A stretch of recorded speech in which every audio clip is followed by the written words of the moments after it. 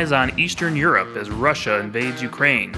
In Vienna, meanwhile, the United States and Iran inch closer to a nuclear deal, with critics warning it'll be a shorter, weaker deal than the one agreed to in 2015. Joining us to break it all down, former White House National Security Advisor Robert O'Brien. Don't push pause, you're listening to Jewish Insider's Limited Liability Podcast. And welcome back to Jewish Insider's Limited Liability Podcast. I'm Rich Goldberg. Jared Bernstein is off this week. So much in the news right now, it almost feels like overload. Russia and Ukraine, the Iran nuclear talks. There's a lot to sort out, a lot to go through, and we have a great special guest this episode to talk about these issues. Robert O'Brien served as the 28th National Security Advisor from 2019 to 2021, a period that saw the Abraham Accords breakthrough and normalization between Serbia and Kosovo. Before that, Ambassador O'Brien served in numerous senior government positions, including as Special Presidential Envoy for Hostage Affairs, or SPIHA. We'll talk about that. He was personally involved in bringing over 24 hostages and detainees back to America, holds a J.D. from UC Berkeley School of Law, received his B.A. degree in political science cum laude from UCLA. Ambassador Robert O'Brien, thanks for joining the podcast. Rich, great to be with you. Your podcast has gotten very popular. Congratulations. Well, we're wonderfully proud of our fans and our subscribers and our listeners, and it's because of great guests like you. So thanks for joining us. We have a lot of breaking news, obviously, by the hour right now that we'll probably want to talk about first on Ukraine, the Russian invasion underway. The U.S. citing intelligence that the Russians are coming in with kill lists potentially of Ukrainian officials. You're out in an interview with Axios calling for a government in exile approach for Ukraine. Maybe explain what you're thinking a little more for our listeners. Sure, and that was an interview I did with Zach and Jonathan Swan yesterday that broke on Axios this morning. It's been getting a fair amount of play. The point I was making was that if I'm not urging Zelensky or his government to leave now, but if the Russians do take Kiev, or if they get all the way to Lviv and the invasion proceeds, there's no way we should put up with a Russian puppet. I mean, whether it's a former leader coming back or a new puppet being installed, Zelensky and his government should leave. They should go to Warsaw or Poland, and just like we did in World War II, we ought to deal with Ukraine through its elected government, and if that's a government in exile, that's the government we should have our dealings with. We should make sure they retain the UN seat, all the multilateral seats, keep their embassies around the world, and continue to function as the legitimate government of Ukraine if Russia invades and takes over and occupies the country. And we should refer to Ukraine as occupied Ukraine, not as Ukraine or not as some puppet government, but it's an occupied territory of a foreign power. Stepping back to the few weeks we've just been through that brought us to what's happening unfolding before our eyes today, how do you assess the Biden administration's response to Putin's actions and threats and now the invasion? Well, look, I think recently they've done a relatively good job. One thing I was pleased to see is that Lloyd Austin, the Secretary of Defense, agreed to send 250 tanks to M1 Abrams, brand new tanks that will be built in Lima, Ohio, to Poland. That's something I've been calling for a year now, and I was glad to see that they took that step. A lot of these things are in the better late than never category, but I commend them on that. And I think they've done a generally good job in pulling the diplomatic work together with respect to the Western European countries. The problem is that, as you and I both know, Rich, in foreign policy, peace or strength works. And weakness is provocative, and even the perception of weakness, even if a policy looks good on paper, a perception that your adversary is weak is very provocative and can lead to a war or a crisis, and that's what we've had here. And there's a straight line from the debacle in Afghanistan, but it's not just Afghanistan. It's foreign adversaries watching an open border to the south. I mean, an uncontrolled situation in the U.S. They're watching things like smash and grab robberies in Los Angeles and Chicago and New York. They're watching inflation take off. They're watching gas prices at over $5 a gallon, and we went from total energy independence under the last administration, our administration, to a situation where the presidents had to be on the phone asking OPEC to increase output. And so I think our adversaries take a look at all of this as a whole and believe that America is weak and that they have an opportunity to advance their interest at the cost of our interest and the interest of our allies. And that's taken a particularly menacing turn in Ukraine, of course. Now, obviously, there's also critics on the other side of the aisle, some on the what I would call the isolationist right. We see it on Tucker Carlson and others saying, listen, Ukraine's not our problem. We have no national security interest there. Why is the president even bothering to provide any sort of defense equipment for Ukraine? Why are we sending things to Poland? Let Russia take it. How do you respond to those sort of voices? Well, I still believe, like Ronald Reagan did, that the United States is the last best hope for mankind on Earth, and that we're a beacon of democracy for people that are in totalitarian and authoritarian countries. I grew up in the days of Nathan Sharansky and Andrei Sakharov being in the Gulag and hoping for their freedom and ability to either go to Israel or to be free within Russia. So I think we have that role to play. The thing about Ukraine is they're not asking for U.S. troops, unlike a lot of other countries. The Ukrainians are pretty tough. I was there for the 2014 elections. I saw and met Ukrainians who'd gone to the front line and fought the Russians. The only thing they've asked for is equipment, and we've traditionally been the arsenal of democracy. And Ukraine's a democracy; it's a partner, and we ought to provide them with the equipment they need. I just think of the $80 billion in equipment we left behind in Afghanistan. And think how well the Ukrainians could use that equipment right now fighting the Russians instead of having it fall into Taliban hands. So, look, I'm not advocating, and I don't know anyone on our side who's advocating that American troops go into combat with Russian troops in Ukraine. But I do believe we should support Ukraine. It's an independent, sovereign country. They're a democracy. They're a partner of ours.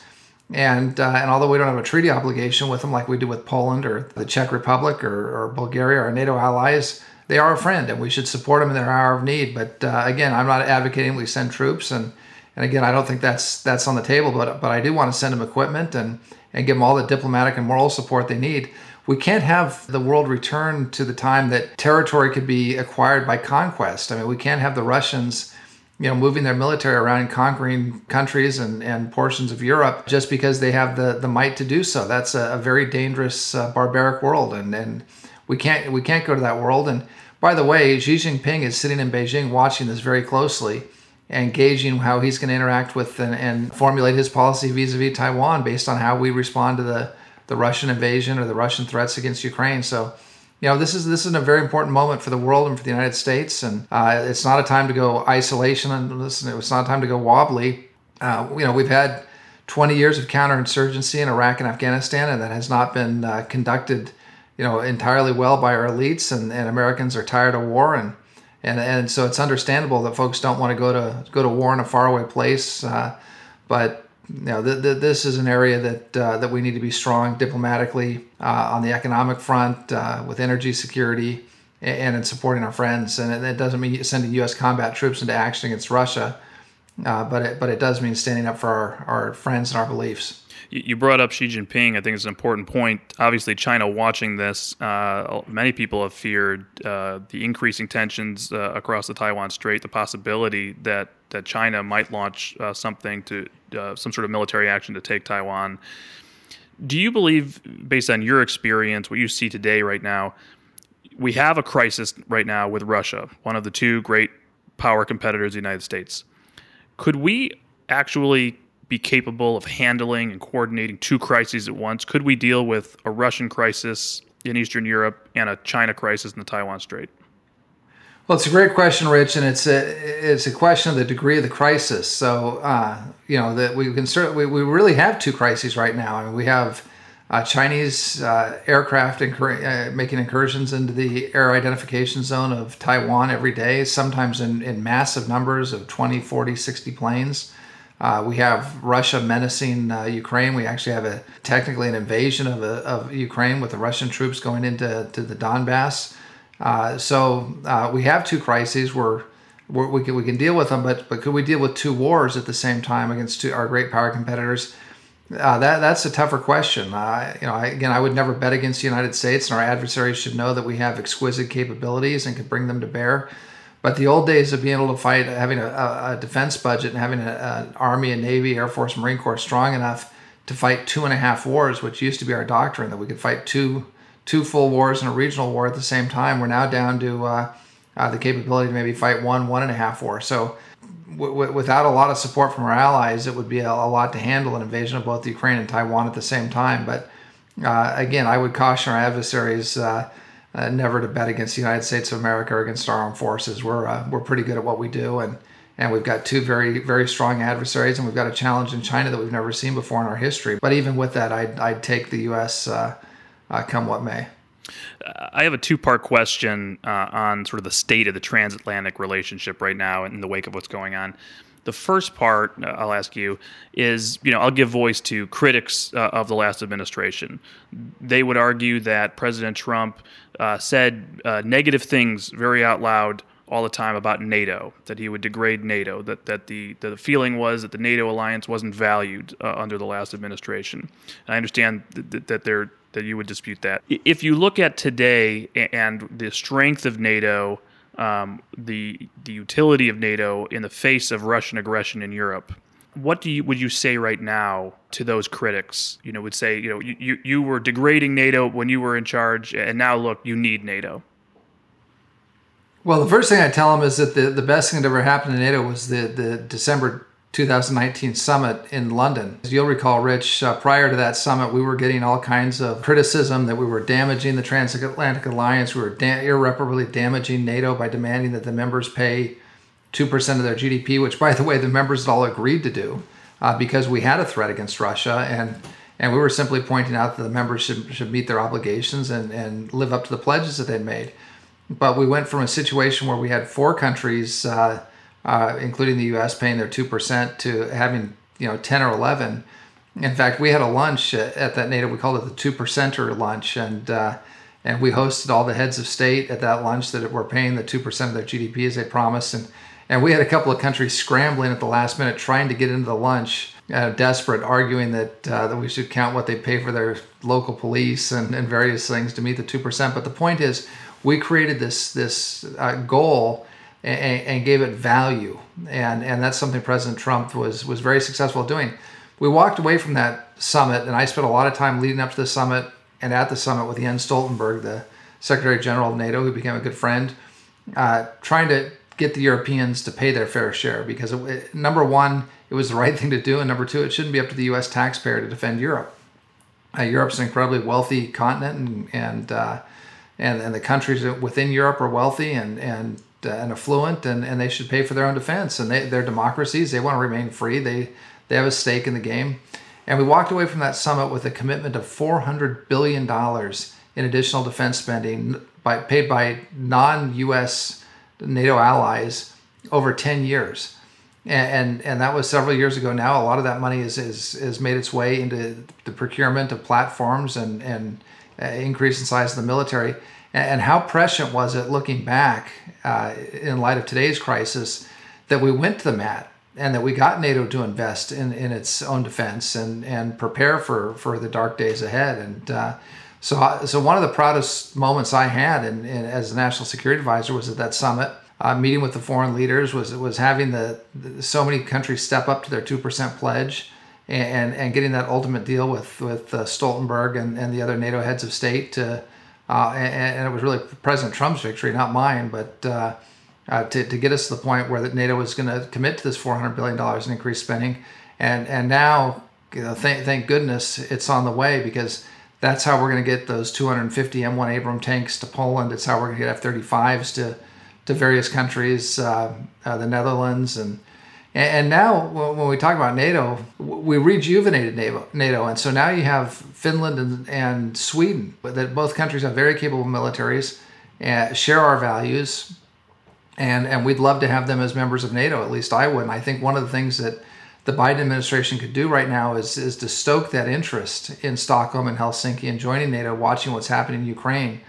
And that would be one of the biggest penalties that we could impose on Vladimir Putin, is to have a stronger, bigger NATO, especially with countries like Finland and Sweden, that it would also give us a lot of capability in the Arctic area of operations, join NATO. That would make NATO stronger, and it would defeat the purpose. Putin's trying to weaken NATO and drive wedges into NATO, get on NATO's border, push our advanced weapon systems out of Poland and Romania and the Czech Republic. Bringing in Sweden and Finland would be an utter defeat for Putin, and so we ought to be looking at that option as well. So that actually opens up my second part of the question, which was the flip side, which is if there's somebody to blame right now in weakening the power of NATO in splintering NATO, it would appear to me to be coming from the German government over the last, not just several months, but several years. The Nord Stream 2 pipeline pushback on shutting that down, giving Putin the ability to extort Europe at a time of his choosing through energy supplies. It looks right now to be that there's a dilution going on in the sanctions being threatened against Russian banks and oligarchs. We may see some, but not sort of the most extreme sanctions that could actually deal a blow because of German pushback. And we see the administration sort of carrying that water back in how they lobby Capitol Hill against certain bills. What do we do if within the NATO alliance we have sort of this German centerpiece pushing back on the toughest possible economic responses because they fear their own financial consequences because of their financial ties to Russia? Yeah, we're it's amazing that we're back to talking about the German problem in Europe, right? I mean, it's and it's a real problem. It was a problem with Angela Merkel. It was a very strong chancellor, and what I've said about Germany is Germany is doing what's good for Germany. They've been running a German-first foreign policy for many years now, and we still bask in the warm glow of the post-war relationship we had with West Germany when West Germany was a frontline state. And I remember as a young man in college going through Checkpoint Charlie into the very dark and dystopian East Germany, and walking past the Alsatians and the East German guards and then getting back to Berlin and feeling the embrace of the West and freedom. And so we've got these very, very good feelings about Germany. But for a long time, Germany has been running a German first foreign policy, and that means an economic policy. That means they get very cheap commodities, oil, gas, natural resources from Russia, which is what they've always wanted throughout their history. They brought in very inexpensive labor by exploiting these poor immigrants from the Middle East, Syrian war refugees, Iraq war refugees, Afghans. They bring them in and to work at low wages in German factories. And then they pump out, millions of Audis and BMWs and Mercedes and sell them to the Chinese. I mean, if you've ever been to Beijing, it's when you walk out, you feel like there's a sea of black all around you because the Chinese communists love nothing more than driving their German sedans, and so it's you've never seen more Audi and Mercedes and BMW sedans than you see in Beijing. And then they get the U.S. taxpayer to foot the bill for whatever the defense is. So it's a great policy if you're German. It's not so great if you're a Uyghur or a Hong Konger or a Taiwanese or a Ukrainian or an American taxpayer. But if you're German, it's a terrific foreign policy. And I think what's happened is a lot of people have blinded themselves to what's really going on with Germany because of the transatlantic and Western alliance and the glow of the old days of going to, a lot of our foreign policy elite who are my age or older remember the days of going to West Berlin and the good old days of the alliance with Germany, and it's kind of a socialist aspect to it that the Democrats really love. But we have to understand that the Germans have been putting Germany first. What I've suggested that we do, and that's fine because we should put America first. I can't blame the Germans for putting their own interests first, but we got to put American interests first. We got to put the interests of our Polish allies, our Romanian allies first. And I've said for a long time, we try to do this in the Trump administration. Let's move our non-logistical troops, everybody with the airmen at the bases and the hospitals and the doctors and nurses.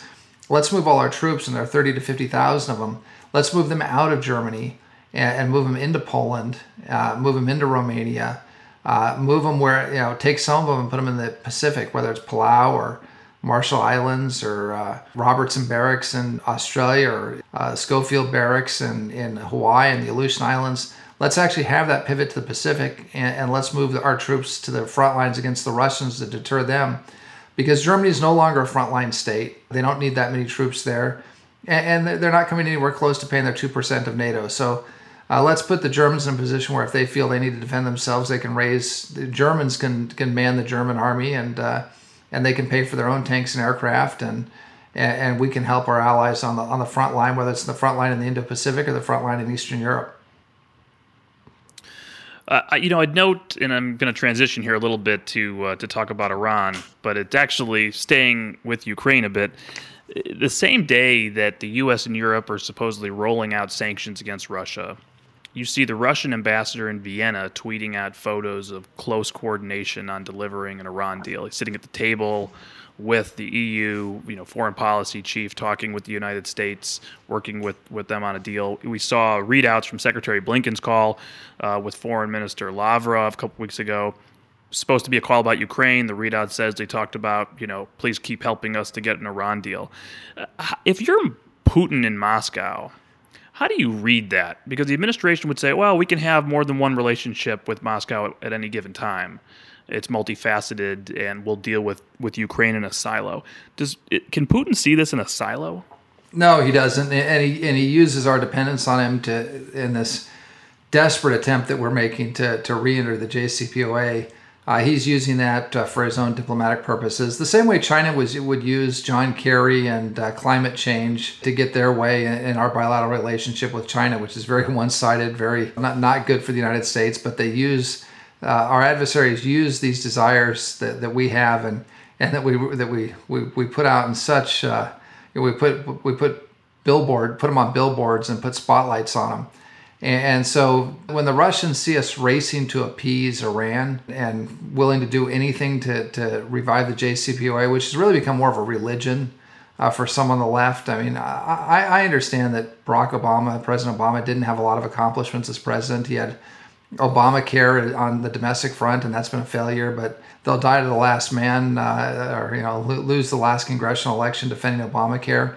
And on the foreign policy front, he had one accomplishment in their view of JCPOA. Now, I think it was one of the worst deals since Munich. I said it at the time. Really a poor showing for U.S. diplomacy. But in Obama world and in the Democrat world, it was a glorious non-treaty that they entered into to change the way the Middle East would operate. And if we, as the president said in one of his inaugural addresses, we'll extend our hand. If you'll unclench your fist. And then there was going to be this beautiful partnership between Iran and the United States. And what happened is Iran took all the money we gave them, including the cash that we paid for hostage releases, and instead of giving it to the Iranian middle class, instead of building Iran, they put it into their nuclear program. They put it into proxy wars in Iraq and Syria and Lebanon and Yemen, and destabilized the entire Middle East. And that's what they did with their winnings from the first JCPOA. And as the Israelis brilliantly exposed with an incredibly daring intelligence operation, everything they told us about the nuclear program was a lie and a fraud. And so to be so eager to get back into the JCPOA, it sends just an absolutely terrible message, not just to the Iranians, but also to the Chinese and to the Russians. And so it's disappointing that as we're dealing with this crisis in Ukraine, in which it really is a Munich moment in Europe, we're actually engaged in maybe Vienna is going to replace Munich as the new symbol of appeasement. We've got this other Munich moment going in Vienna with the JCPOA. So it's incredibly concerning, disappointing, and again, it contributes to this perception of American weakness. And we are hearing reports now coming out of Vienna that they are close to some sort of announcement on a nuclear deal. The details are still loose, but what we can tell from press reports, the sunset provisions of the JCPOA would stay in place, as would most of its caps, but the U.S. would provide additional sanctions relief. All that the Trump administration imposed after leaving would likely come off, including terrorism sanctions, etc. Iran would be able to hold on to some of these advanced centrifuges that they've worked on over the last 2 years, and potentially other nuclear advances. So that's what's unfolding. The White House line, and this is my question, is that it's your fault, basically, right? It's President Trump's fault. The Trump administration left a deal that was working. Maximum pressure forced Iran into these nuclear advances, and this is now the best deal they can get, with the alternatives being a nuclear weapon or war. And so, congratulate us, we got a deal in Vienna. How do you respond to that criticism and those arguments that we're going to be hearing out of the White House? Well, it's a fallacy. The deal wasn't working. It was a terrible deal. As I just mentioned, Iran was supporting terrorism all over the region and putting the region in flames, number one. Number two, they were involved in massive advanced missile research and testing, which was not covered by the first JCPOA. So they were developing the delivery systems because that was, quote, legal under the JCPOA. And as soon as the sunset provisions went into place and Iran became a recognized nuclear power, they'd simply marry up the devices, the nuclear devices, with the delivery systems, and we'd be in a terrible position. What we did in the Trump administration is we put Iran in a box and had crippling sanctions on Iran. We stopped. I mean, it got to the point where Hezbollah couldn't pay its bills because they couldn't get any money out of Iran. We were really drying up their funding for terrorism. We were drying up their funding for their proxies. We were drying up their funding for their nuclear program, for their missile program. And that's how you handle Iran. You had to cut them off. And unfortunately, the sanctions today aren't really being enforced, and we're in this headlong rush to get whatever deal the Iranians will give us. I mean, we're beggars in the bazaar, and just getting manhandled in these negotiations, and it's incredibly unfortunate. I mean, there have been certain areas where the Biden administration, I've complimented them. They've done some good things in Indo-Pacific. They've done some good things in Europe.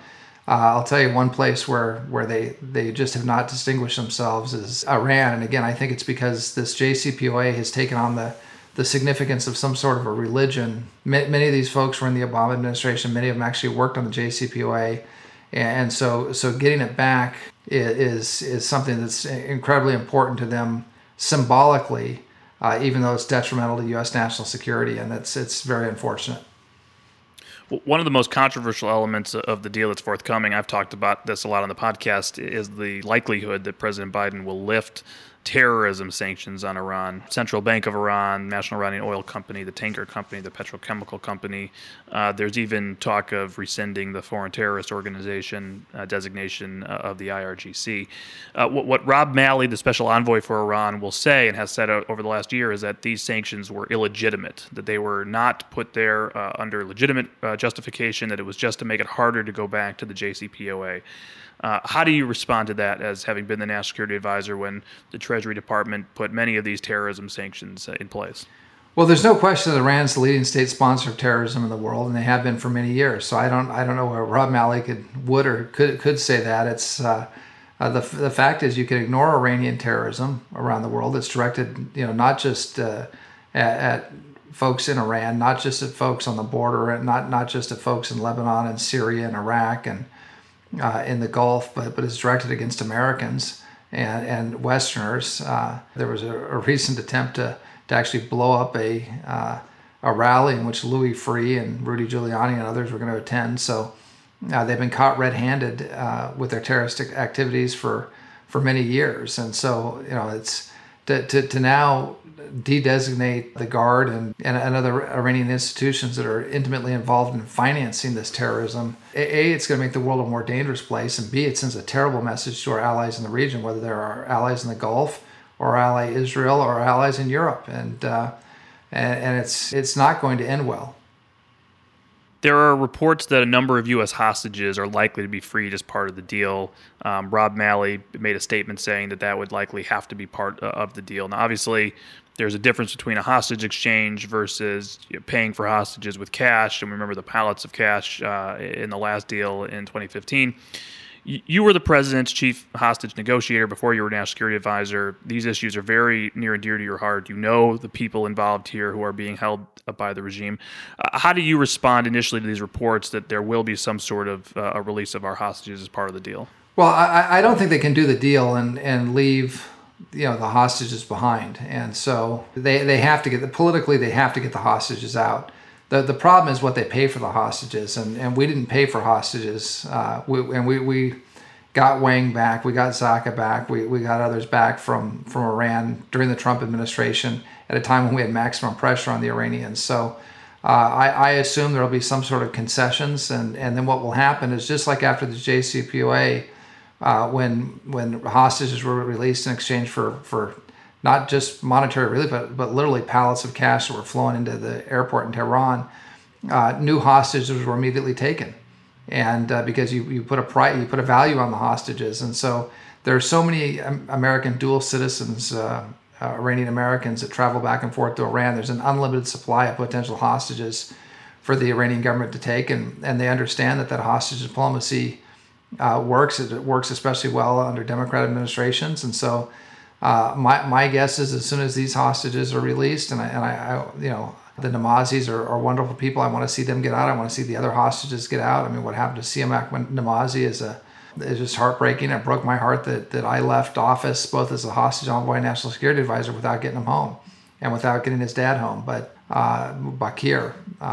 And so I hope they're released. I hope the others are released as well. But my assumption is that the Iranians will immediately restock their cabinet of hostages and then start using them as negotiating and bargaining chips moving forward. So we're going to introduce our listeners to an acronym that they likely have never heard before, the SPIHA. The SPIHA, one of those inside the Beltway. It's like a Beltway inside a Beltway to really know what a SPIHA is. But you were the SPIHA, the Special Presidential Envoy for Hostage Affairs. Likely the first time any of our listeners have gotten the opportunity to hear from somebody who had that job, that essentially the president's chief hostage negotiator. What's a day in the life like for that job, for that person? Well, look, every day is different, and the position was created at the end of the Obama administration after many Americans were taken hostage, and I think it was a good response to the crisis that the Obama administration was facing. You know, when I took over, the memo from the State Department said that diplomacy is our first resort to rescue American hostages and detainees, and we only look at military rescues as a last resort. I changed that memo. I said our first resort will be for a military rescue. That's why our special forces, our Delta Force and SEAL Team 6 were originally created back in the original Iranian hostage crisis. Everyone forgets that Iran took Americans hostages for 444 days, our diplomats, our embassy in Tehran, at the end of the Carter administration. And we originally stood up our special forces to do hostage rescue. And so I said our first resort is going to be to do a military hostage rescue. And gosh, there was wringing of the hands and gnashing of the teeth in the State Department. And I said, well, I'm changing it. And if you don't like it, get Secretary Pompeo or President Trump to change it. And neither of them did. And so, you know, I took a more robust approach. But every case with wrongful detainees, those are people held by rogue governments or that are trying to use Americans as leverage against us as the Iranians, or hostages held by groups like JNIM in Africa, Al-Qaeda, ISIS. Every case is different, and I was fortunate because I worked for President Trump, who made bringing Americans home a very high priority. When folks ask me what America First foreign policy means, to me it meant never leaving an American behind. And it didn't matter why they were there, if they were ill-advised in traveling to a country, if they were journalists, if they were aid workers, if they were missionaries, if they were tourists, whatever their religion was, whatever their color was, whatever their politics was, we didn't care. And President Trump never asked me about any of those things. He just said, get the Americans home. And so every day was different. One day might be working with the great warriors in the Pentagon to rescue people, as we did with Walton towards the end of the administration, or the rescue efforts we made for King and Weeks in Afghanistan. Other days might be negotiating with a third-party government like the UAE, which their special operations units and intelligence helped us bring back Danny Birch from Yemen. It might mean working with even a government that we've got good relations with, but a corrupt member of that government has taken someone wrongfully. We had that with Louis Andrade in Colombia.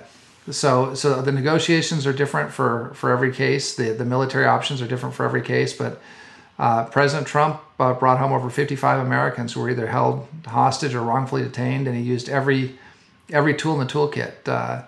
In some rare cases, we did some prisoner exchanges. We would never exchange a terrorist or a violent criminal, but if there were a sanctions issue and someone was going to be released soon, we used that to our advantage to trade to get Americans home. So we had lots of different tools in the toolkit. The one thing we never did is we never paid for a hostage. We didn't want to create a market so that we relieve the misery of one family and one hostage only to create misery for another family and another hostage. And that's what happens when you give concessions and pay ransom. And we never did that. But we used a lot of tools, and we were creative, and it was a blessing to bring people home. But the toughest part of that job, Rich, is every day you bring someone home is terrific, but I go home at the end of the day, even on the days, the good days where we got somebody out of a place like Yemen or Syria or Colombia or Venezuela, wherever it was.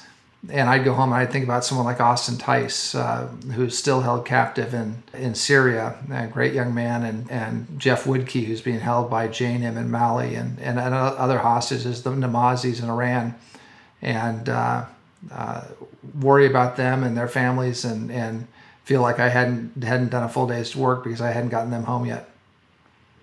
You brought up UAE Special Forces in that summary, and it's a great segue to the last topic I want to bring up before our lightning round, where we will ask you some fun personal questions. Abraham Accords. You were the National Security Advisor for the Abraham Accords breakthrough. How do you assess where the Accords are today? Where do you see it going? Are there other countries you're eyeing that you think could join the Accords? Obviously, we're thinking a lot about Saudi Arabia. And basically, my question is, from where it left off when you left office to where it is today, are there things you were surprised have happened, or are you surprised things that haven't happened? Well, I'll tell you what I'm surprised has happened is how maybe I shouldn't be surprised, but I'm happy that the Accords have turned out to be so durable, even without a lot of nurture from the U.S. And there's been some support for the Abraham Accords, and again, I'll give the Biden administration credit here there was some initial talk about changing the name from the Abraham Accords, but I think people thought that was ridiculous to be like trying to change the names of the Camp David Accords because it was Jimmy Carter that negotiated them. So I'm glad we got past the silliness, but I think there's been some support for the Accords. It obviously didn't take the high priority it did during the Trump administration, but what I've seen is how durable the Accords have been among the parties themselves. So you watch what's happening between Israel and the UAE and the high levels of cooperation on the economic front, on the intelligence front, on the military front, on the military sales front, on the trade front.